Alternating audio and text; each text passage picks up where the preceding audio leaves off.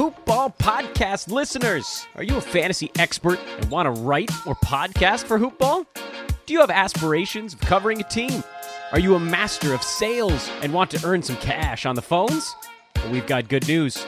Hoopball's recruiting. If you think you have what it takes, hit us up at Hoopball Fantasy on Twitter or by emailing Team Hoopball at hoop-ball.com. Again, that's at Hoopball Fantasy on Twitter or emailing Team Hoopball at hoop-ball.com.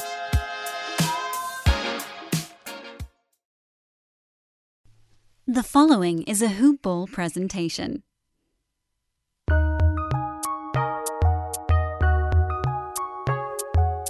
Welcome to the Fantasy NBA Today podcast.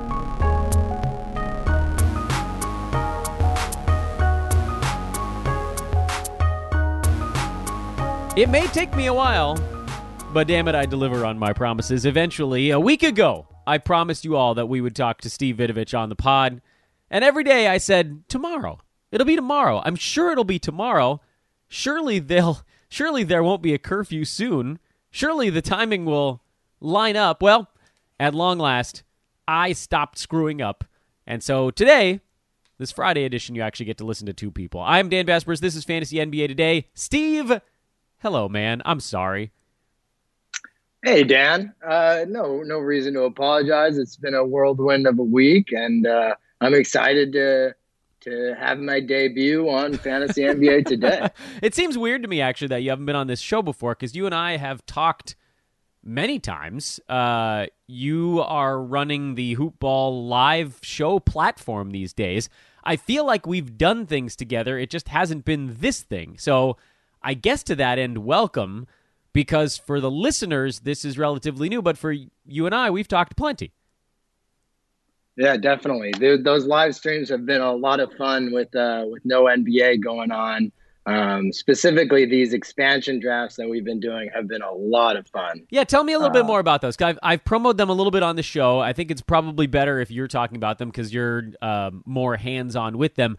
These are on Wednesdays during the shutdown. You guys are going through live on air how an expansion draft would happen if the NBA was adding teams, yeah?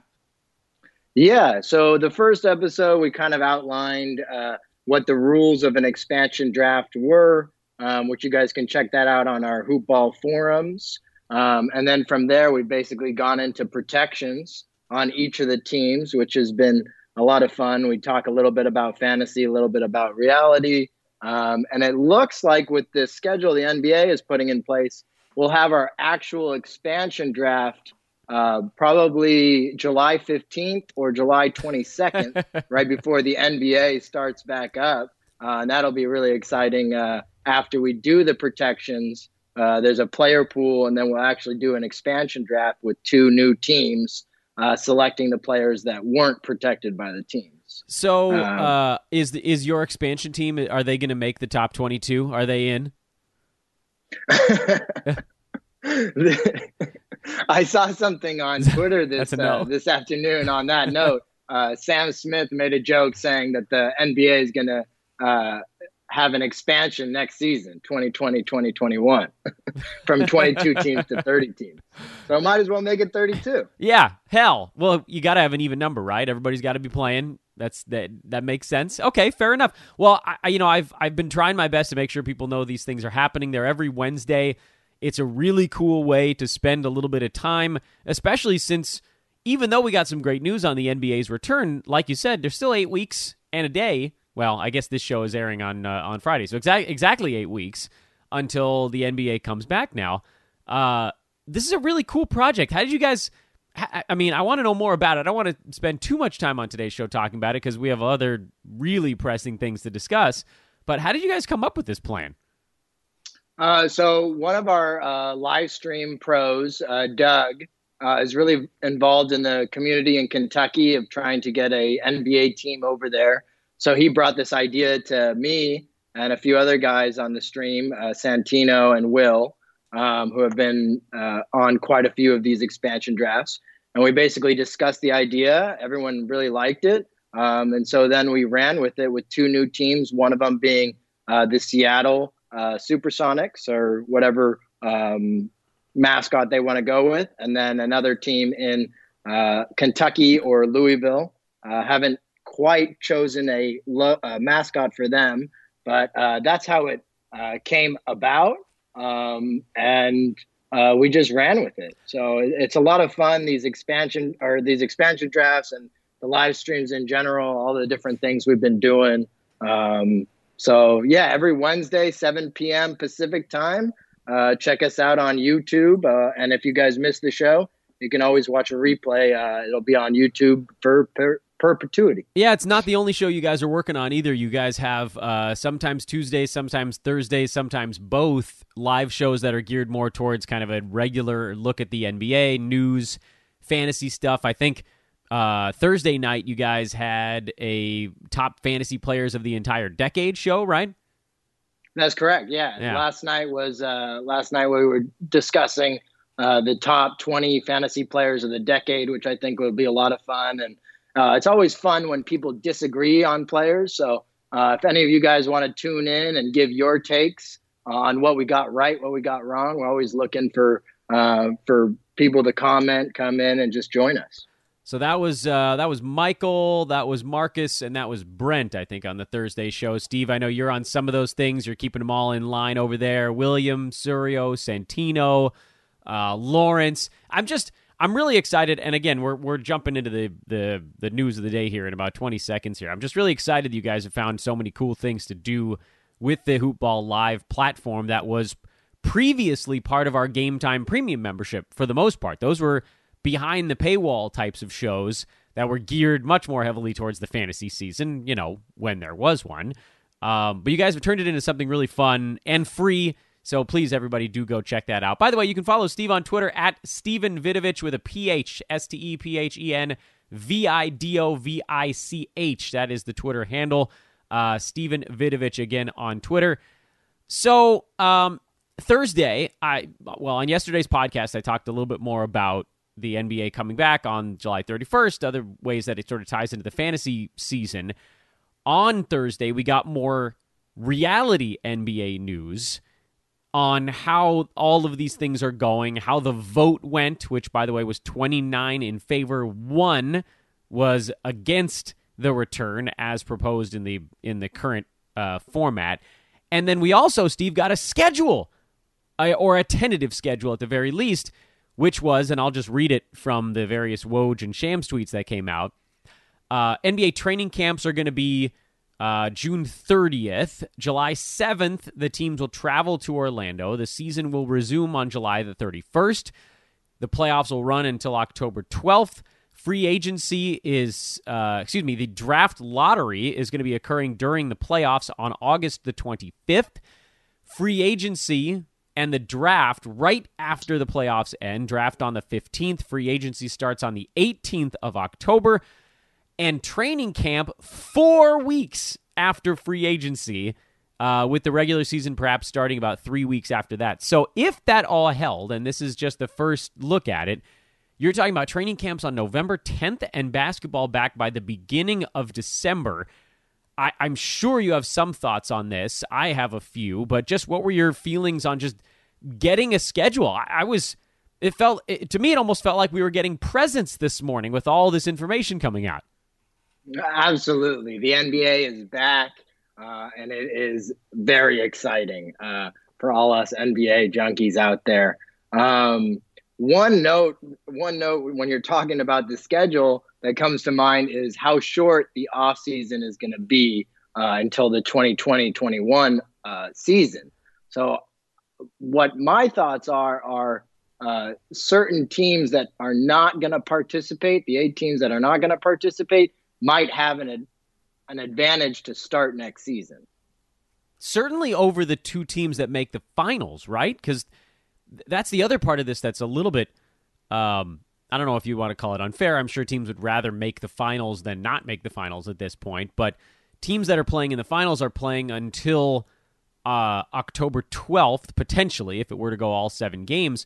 But, of course, that's only 2 out of 30. 28 of those teams will be done before October starts. 26 of those teams will probably be done by about September 16th or 18th. And so those 26 teams are going to have, roughly 2.5 months before the season starts. That to me is more than enough time for them to get a little bit of rest. The 2 teams in the finals, those are the ones you're talking about with a quick turnaround. And I'm with you. I mean, I don't know that you'd call it a disadvantage necessarily, because they also won't be as rusty as the other teams coming back, but you've got to figure that they're going to be easing their way into the regular season a little bit.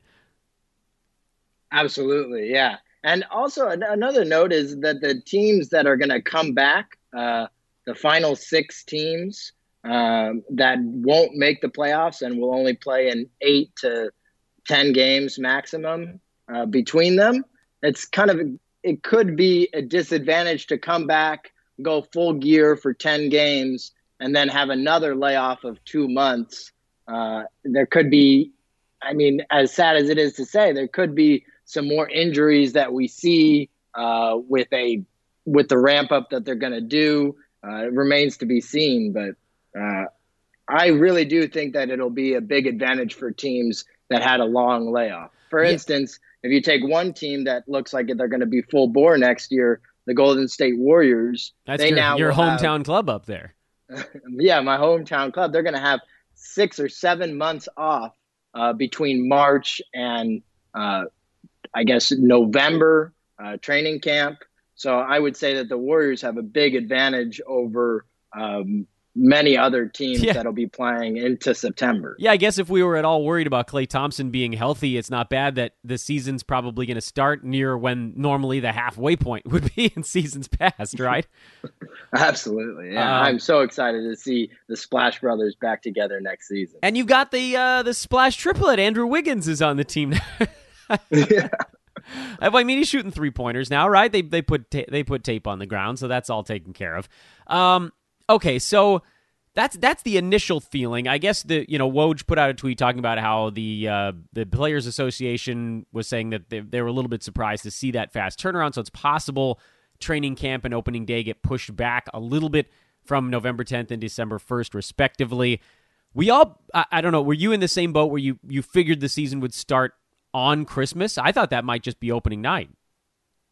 Yeah, I thought it could start as late as January with them resuming the season. So I would not be surprised if they push back those dates to December 25th or even New Year's Eve or New Year's Day. I would be surprised if they pushed it past Christmas, because isn't that that's their biggest regular season viewership day of the year, I think.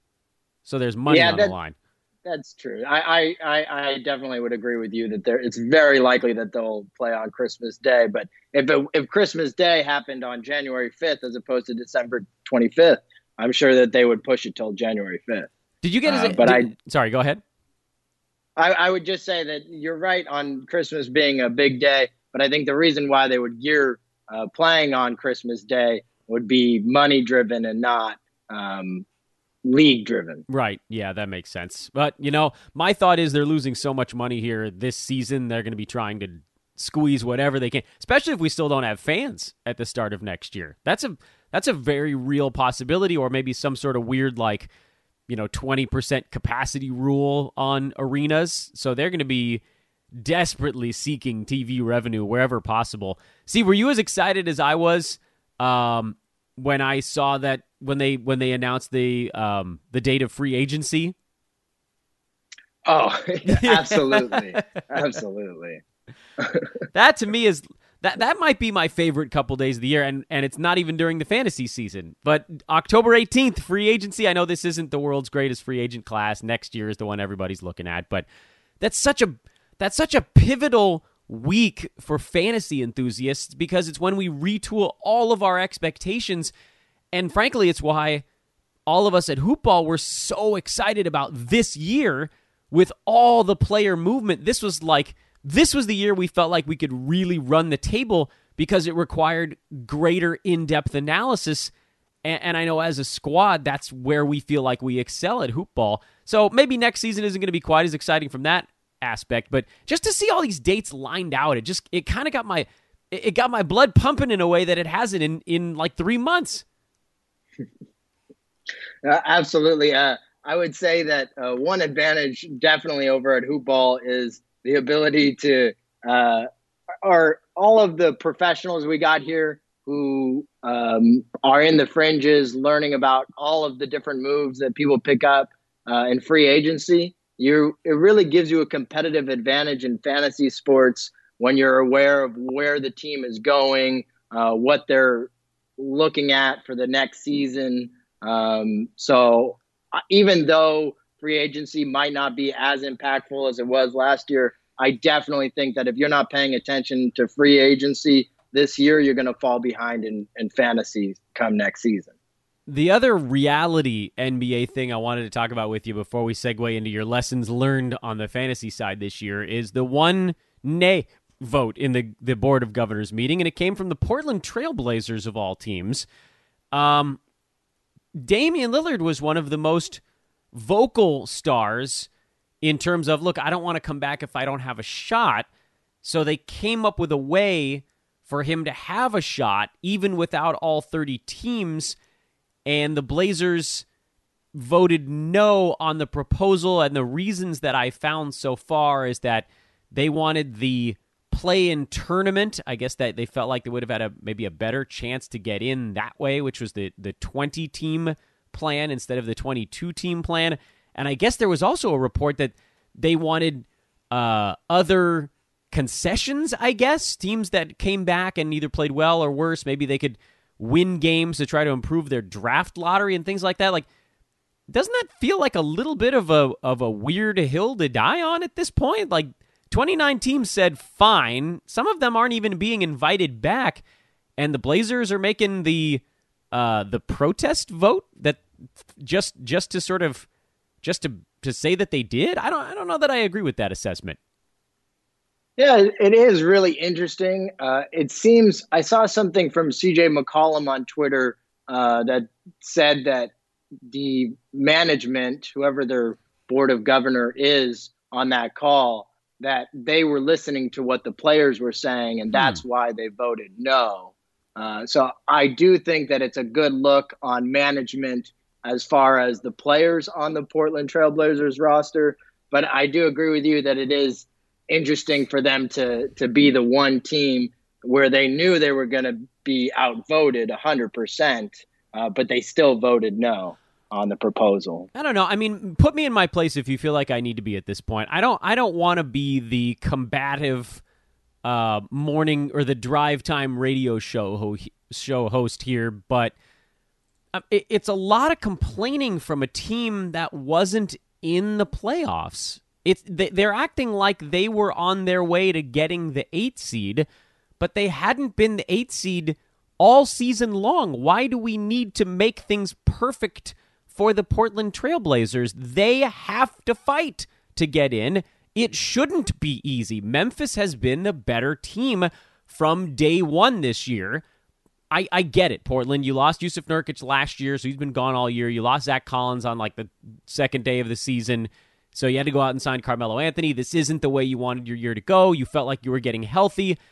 It's a little bit of fluff, you know? Teams that are not in the top 8 in the Western Conference shouldn't really be able to dictate how the format looks when they come back. They should be just begging for a chance to get in at this point. Hey, give us a shot. And they got one. I mean, to me, there should be a certain measure of appreciation to Adam Silver and the other league owners who everybody, I guess, and the Players Association, frankly, because everybody was working together on this to say, look, how can we make this somewhat fair?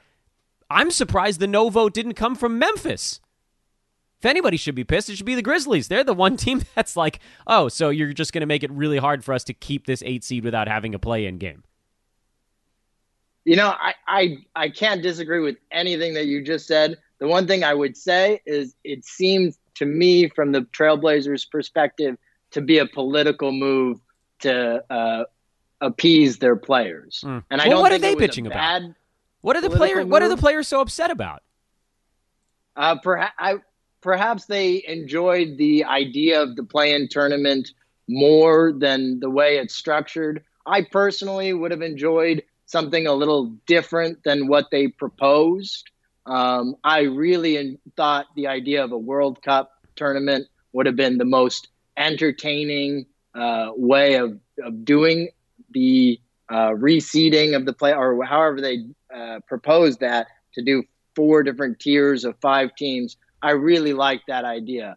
So I can't disagree with anything you're saying. I just feel like it was a political move and not necessarily a bad one for their players moving forward. Yeah, all right, that's fair, I guess. I mean, to me, it's just sort of needless moaning over, yeah, hey, we want a play-in tournament. Of course you do. That's an easier path for you to get into the playoffs. But that's not how it works when you're the team tied for the 9 seed with 2 other teams and you're basically 4 games out of a playoff spot. You have to be the one fighting uphill. We're not going to make it easier for you. Stop complaining. The NBA's coming back. You're going to have your chance. Win some games. Win some of those 8 games, and maybe you pass Memphis, or maybe you just get into that, win 2 in a row situation. So anyway, not that it matters at this point. It passed, so who cares? I don't know why I'm getting all up in arms about it. NBA's coming back July 31st. That's what's important. Let's talk fantasy sports. Again, talking to Steven Vidovich here on this Friday show. Hoop ball extraordinaire. I mean, what do we even call you now at this point? You're the grand poobah of all things live show, but you do so much more than that. Do you have a title, or should we make one up? I don't necessarily know if I have a title. I think that a funny title would just be to call me a project manager, because it seems like everybody is a project manager in this world. That's right. You're a consultant and a project manager. Although consultant now has the that just means they're coming in and firing people, right? So we don't want you to do that. You're a project manager. All right, Steve Vidovich, project manager at Hoopball. Let's talk fantasy sports.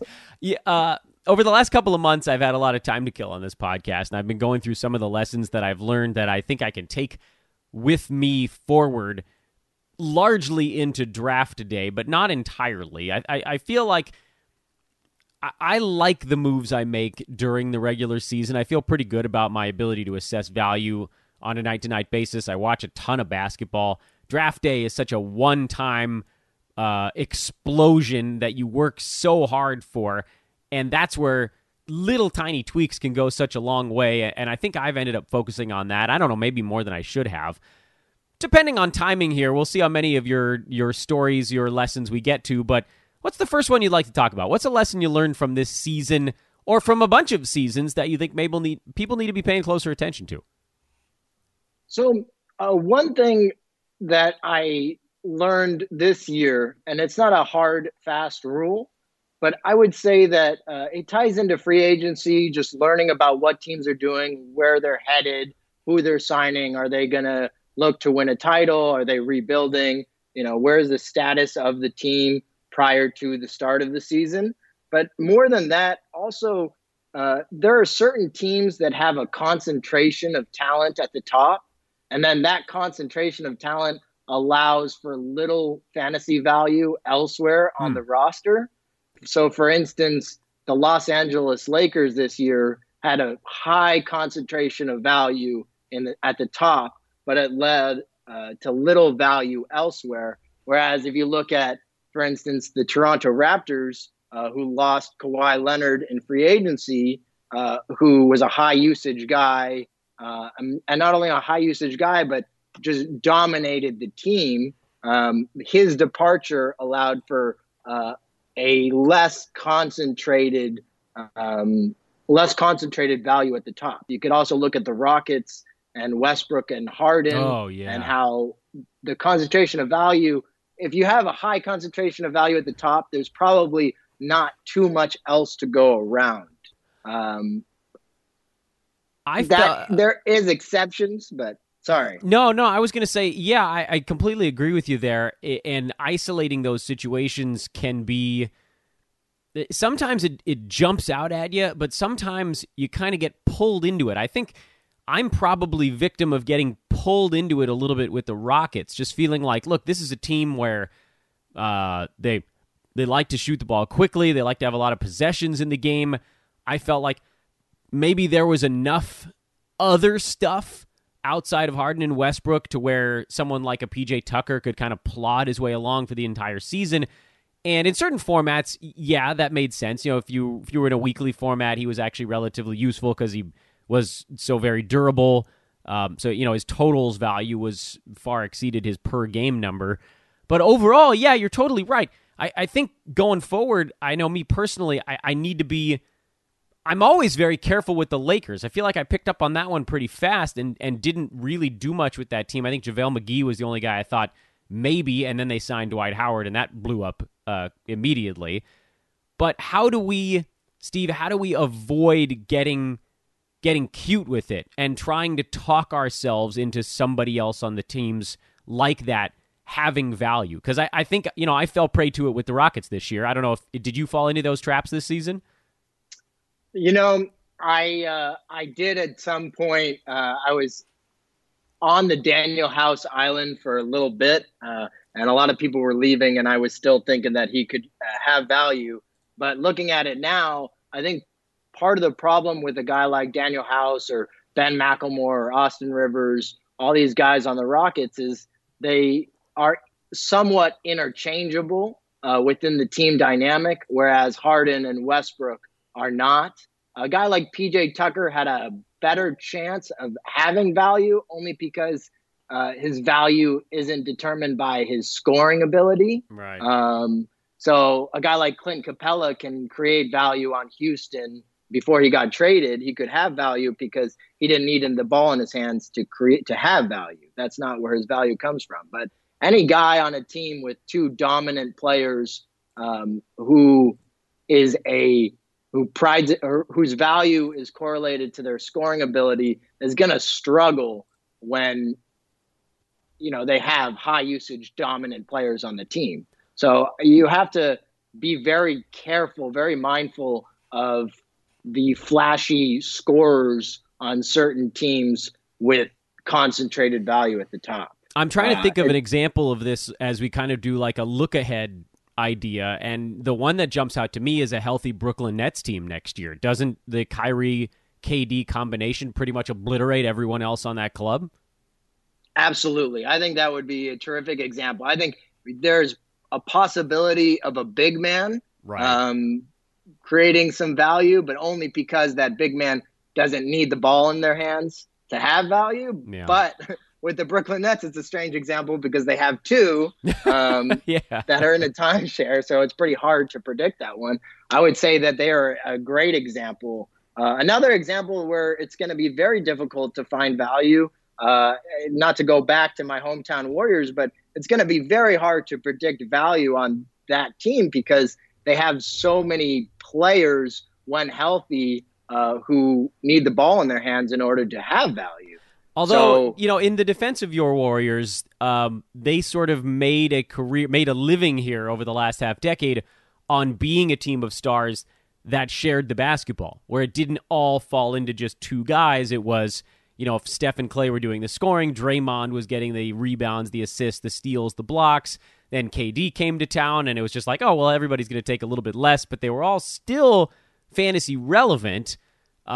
They strike me as maybe the exception to the rule just because of how they play.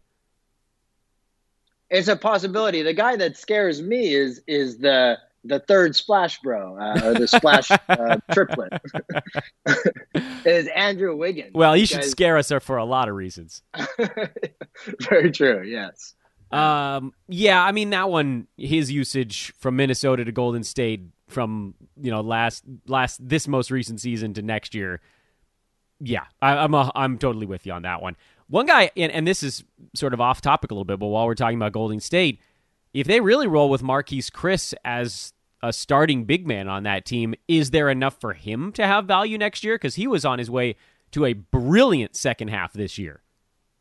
I definitely think that Marquise Chris is a guy to watch next year. I don't believe he's going to have the value that he did in the second half of this season with everybody returning. But he's the type of player, a big man is a lot easier to predict value even with stars because they're getting rebounds, blocks, high percentage from the field. He might not be guarded. There might not be a defender near him within 5 feet of that dude the entire season. Like start to finish. Is there any other team that I'm scanning the teams to see what makes sense? I feel like a healthy Clippers team falls into that pocket a little bit, and they just weren't that healthy this year, so we didn't really get to see it.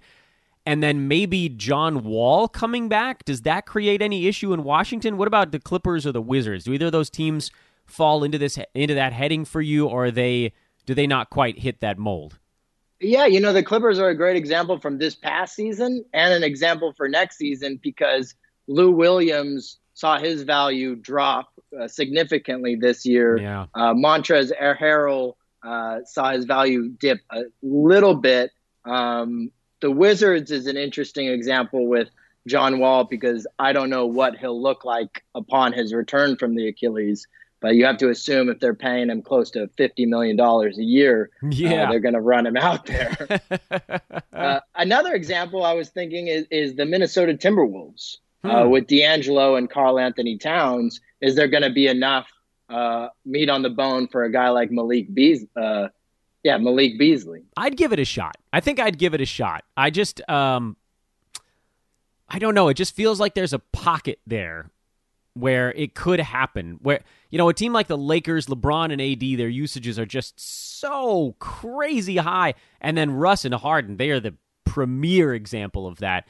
It feels like the Wolves are going to need a third person to actually do something on that team. I don't know what that something is, but I think I'm more willing to take a shot on them than I am on some of these other places. To the John Wall point, if you're making $50 million and you've sat out a season and a half, I agree. I think they're probably going to have to throw him out there.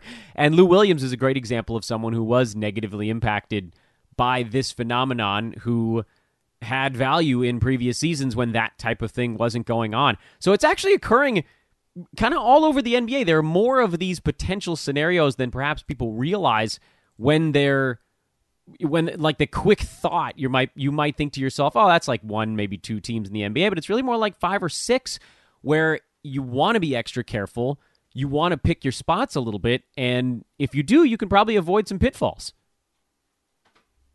Absolutely. Another team that just came to my mind is the Atlanta Hawks with Trae Young and John Collins next year. Is there going to be enough meat on the bone for a third guy to produce, let's say, top 100 value?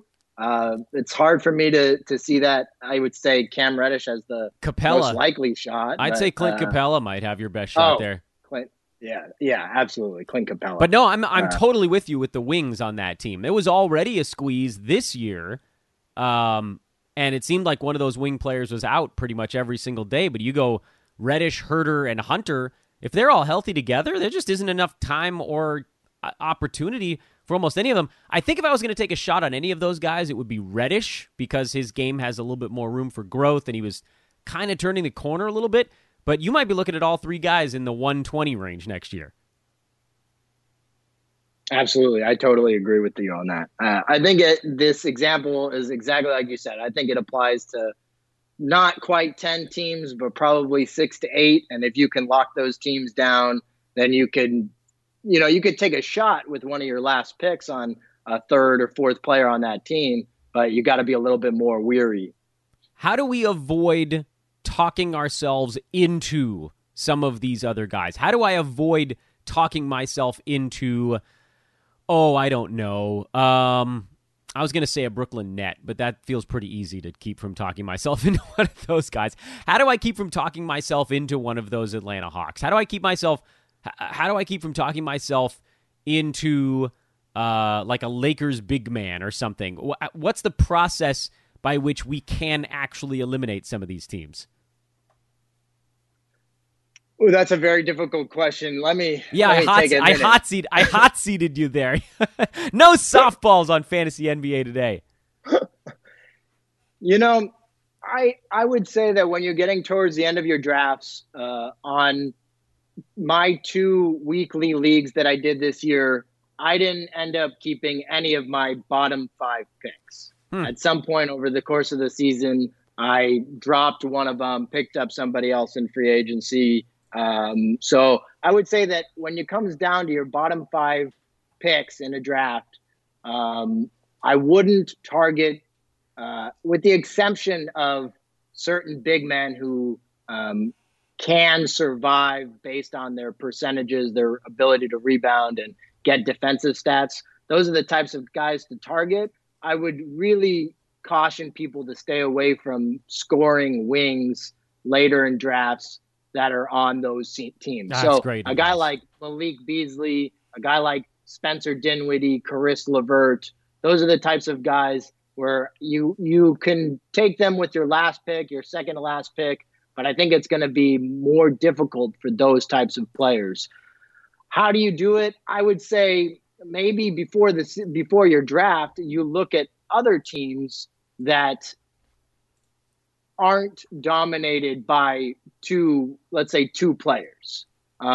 So you look at those teams, and the players on those teams that are scoring wings, they have a much more percentage-wise. If you're going to roll the dice, I feel like you're going to get the number a little bit more often on the teams with less concentrated usage at the top. I think I get what you're saying. It sounds like what you're talking about here is when you have these opportunities late in a draft to kind of launch a flyer out there, don't spend it on someone who has capped upside because of their teammates. That is the best way. I couldn't have said it better. Well, you did. That's what you said. I was just trying to interpret it. That's what you said. I think we got time for one other lesson, if I'm checking my clock right here. So what's one other lesson we can dive into on this Friday show, and then I'll let you go. So the second lesson is something that can be applied to anything in life. I like this. Where are we going with this one? Well, it's a lesson that I'm sure I believe you've spoken on before on this pod, and lots of people talk about, but I think every year it needs to get a reminder, and that is to let your negative feelings towards a player you might have had the prior season go. If you drafted a player and they disappointed you, do not hold on to that the following draft season. I didn't realize we were going to get like a visit from the Dalai Lama on today's podcast. This is good. This is nice. This is like how to let the small things go in life and how to improve your mental well-being. This is good stuff. But no, you're absolutely right. I mean, I talked about it even a week ago in reference to Hassan Whiteside, who I think I gave an unnecessary downgrade to this year, even though my numbers showed him being basically like a 75% hit rate type of guy in the draft. And I avoided him because his free throw percent was so terrible the previous year, even though even with a bad free throw percent this season, he was set to most likely beat his ADP. It's hard, though, man. You have to be so diligent. I think I'm pretty good at it, and still I had one come back to bite me in the rear. Yeah, this season I had one bite me, too, and it was one of your guys, and I would listen to your pod, and I still stayed away from him because I had some trauma the prior year from having him on my roster. That's Chris Paul. I knew you were going to say Chris Paul. I knew it. I should have had you guess that one. Yeah. I had him on my team the prior year, and he had his worst fantasy season, I believe, since maybe his rookie season. At draft season, I should have let that negative feeling go.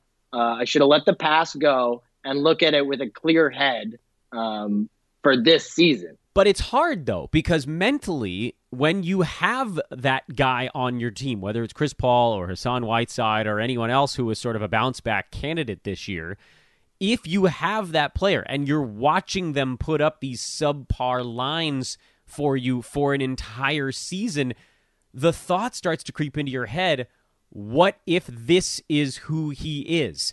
Even if all the math that we're looking at, all the numbers, all the metrics, all the opportunity, when you roll that stuff together, you're like, oh, well, like in a worst case scenario, Chris Paul is like 4 slots below where I'm drafting him. Or for Hassan Whiteside, whose ADP was 75, a worst case scenario was that he was top 90, and a best case scenario, apparently now we know, was top 10, although, we thought Zach Collins was going to be healthy, so, best case scenario is more like top 40 when the season started.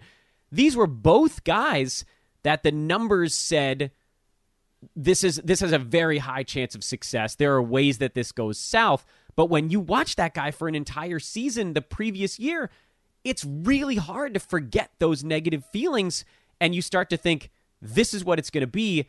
And for me, at least with Whiteside, I don't know if this is the same way it worked with you with Chris Paul. When I looked at Hassan this year, in my mind, on my paper, it said Hassan's going to finish between 90 and 40. He's getting drafted at 75. You should probably take him. But in my mind, it said, you saw him last year. He's not finishing between 90 and 40. He's definitely finishing at 90, even though everyone has a range by which they can finish. The mind made up that there was no range for these guys. Does that sound at all like how yours worked, or is yours just kind of like, ugh, Chris Paul? Yeah, absolutely. Your mind is your own worst enemy sometimes, and when you get burned, it's harder to go back to that place. But you have to let those feelings go and look at it from a brand new perspective. Look at the data, look at the sample size, and don't let the negativity in your brain get to you, basically. And those scenarios are going to come up again next year. There's going to be somebody on this list that underperformed their ADP, and we're going to convince ourselves that this is who they are, and we're going to miss out on an opportunity. The guy that, a guy that still finished in a relatively enviable fantasy position, but certainly did underperform his mark, is Paul George, who played hurt pretty much the entire season, only managed 42 games, was never really entirely himself. This is a guy that I'm guessing people are going to look at and think, oh, this is who he is, and yet he fits the mold in almost every respect of a guy that should be better next year. But damn, I didn't have almost any Paul Georges. I never the right way to phrase that. I didn't have any Paul Georges on my fantasy teams this year because he was hurt coming into the season, and everybody knows I never draft a hurt player at the start of the year. But I'm betting teams that had him are going to have a really tough time letting go of what happened this year. Wouldn't you think? This lesson, it applies to Paul George, and I really think this is a lesson that applies every single season because there will always be players drafted high who underperform their value, and they sting teams on an emotional level, which is strange to say in fantasy sports, but it really does affect your feelings. It does. And so you have money on these let things. Those go. You got to let those go. That's money, man. Money affects your feelings. Absolutely. I'm trying to look. I'm trying to do a quick scan on the chart to see if I can find another example quickly. This is probably requires a little bit more diligence on my part. It feels to me like George might be the guy at the top of that chart, but I can fairly well assess that there will be others. De'Aaron Fox was a guy who underperformed over the course of this year. Mike Conley was a guy who went way under his ADP. Look for guys that were drafted in the top 50 or 60 that finished outside the top 100, and you can get your list pretty quickly right there. We just have to do our homework, and we have to believe the numbers on the paper in front of us and try to forget the name associated with them. You almost have to just block out the person's name. Take the jersey off on draft night. No? There's another way. That's pretty hard to pull off. Honestly, the truth of it is you're going to see their name. You can't forget their name. You can't forget what they did to you. You just have to find a way to let it go. And for every person, that's probably a different process. Absolutely. Some people, you might even want to meditate in order to try and let that go. You could use real life tools because it's not just correlated to fantasy. If you get burned in anything in life, you want to try and find a way to just let it go and move forward. And it applies to this example in fantasy. You know what's kind of fun? I'll tell you. What's that? We can put out a little poll. We'll have a little fun on the Twitter. Maybe not now, maybe closer to NBA draft time. Or maybe we do it soon and we do it later. I bet if you put out a poll of players and just said, hey, it doesn't have to be a poll, I guess. It could just be a Twitter question. And we'll do that. I'll put one out there. I'll make sure that we're both tagged on it. That just says, you guys let us know. Who's a player that stung you this year, this season in fantasy? Who's a player that stung you this year that you will never touch again? And I bet you, if you get, I don't know, what are we going to get, you think? Maybe like 10 names that come in pretty regularly, maybe 5 that we see a ton of, and maybe 10 that are actually, kind of repeat offenders on that question. I bet you 9 out of those 10 guys end up beating their ADP next year. I wouldn't disagree with that. I think that would be a great idea. And it almost allows us to see where there is value. Yeah. You get the public opinion because, this is an old gambling tenet, but if you're basically fading public opinion, you have a slightly better chance to win. Still not enough to, you can't just fade the public every day. In sports betting, you can't do that every single time in fantasy either. But if you find these ones that are the strongest, the most visceral reaction to a name that's just like, ugh, I drafted that guy and he killed me this year, that dude is almost definitely going to see a massive ADP or a massive ADP hit next year. He'll fall off the board, and then you're probably going to see some value in his name. Miles Turner, I bet, is a guy that people are pissed at this season. We said Paul George. We mentioned a couple of those point guards. If I did Victor guess, Oladipo. Victor Oladipo, who came back way later than people expected. But again, this is why I don't stash injured guys that aren't coming back for 2 months, because 2 becomes 3, 3 becomes 4. I bet we take this list and analyze it, and if we can remember it, I bet we find some built-in value. It's really neat to sort of see the poll of public opinion and be able to get a feel for how people are leaning on things. I love it, man. That's a fantastic lesson. It is all about life. Let the small things go. Forget your troubles, if they're small ones. And for fantasy, they're small ones. Even if there's money on the line, even if it makes us feel something in our gut and emotionally, it's still a small trouble, especially this week when we're seeing real legitimate troubles out there. Fantasy is a small one. Steve, I'm going to let you go. I promised I would let you go after that one. You've stuck around for the entirety of the podcast. The wonderful project manager over at Hoopball, Steven Vidovich. Thank you, my man. I appreciate you not only taking the time, but also moving the time like 8 times this week. No problem at all, Dan. Hey, I had a quick trivia question for you before I go. So the Lakers, when I did their snapshot, I found something really interesting. How many times do you think that the Lakers have missed the playoffs so far in the history of the team? Oh, gosh. I'm supposed to know these types of things as a Laker fan, but that's the type of stuff that I often don't know. I would assume the answer is something like 12 years. That is so close. So they've missed the playoffs 11 times in their history. What a good guess. That's totally a guess. I just knew that there were 6 recently, and then I know they stunk in the mid-90s, and so I just rolled with that. I was like 6-6. So they've missed the playoffs more times from 2013 to 2019 than they had in their entire franchise history prior. Yeah, that's brutal. That's a rough run, and it's why even as a Laker fan, I found it hard to complain because of that's a team you get so used to seeing things going well. It's kind of nice, actually, to taste the bitter a little bit, to get some of the bandwagoners off, and then you can see who actually cares. Because I became a Laker fan when they were kind of bad. I became a Laker fan in what I like to refer to affectionately as the Cedric Ceballos years. And so that was pre-Shaq and Kobe. Sedale Threet. I think Nick Van Exel was on the team there, or he might have been just about to join it. They were close to getting better again. And I actually think they did make the playoffs in there anyway a couple of times. So they really weren't that bad until recently. I did not know the answer to that question. 12 was an educated guess based on the fact that I knew there had been a half dozen lately.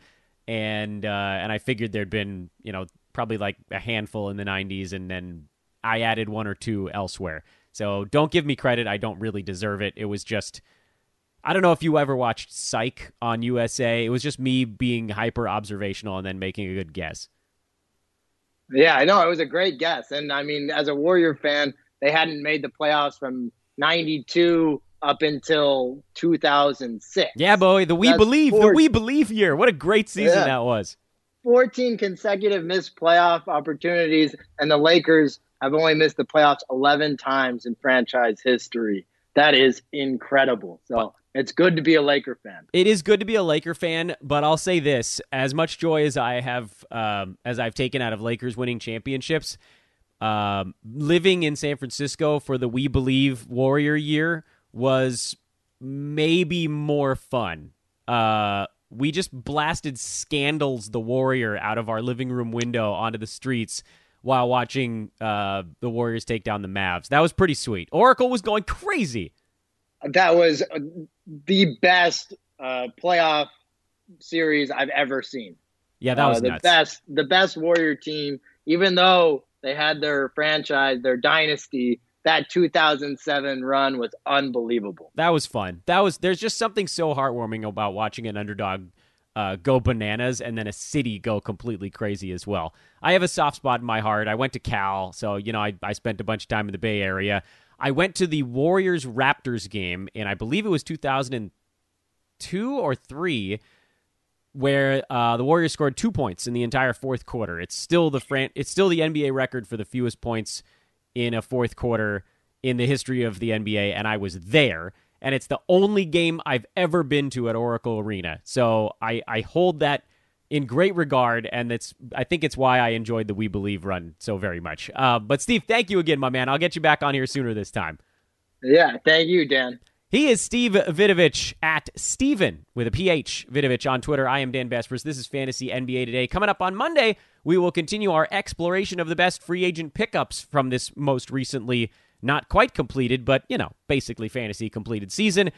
We still have a few more teams to profile in our post-mortem series, which is, again, now a mid-mortem.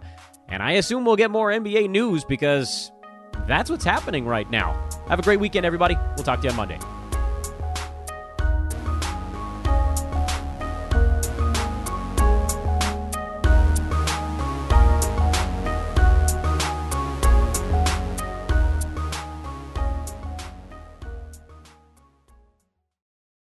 This has been a Hoop Ball presentation.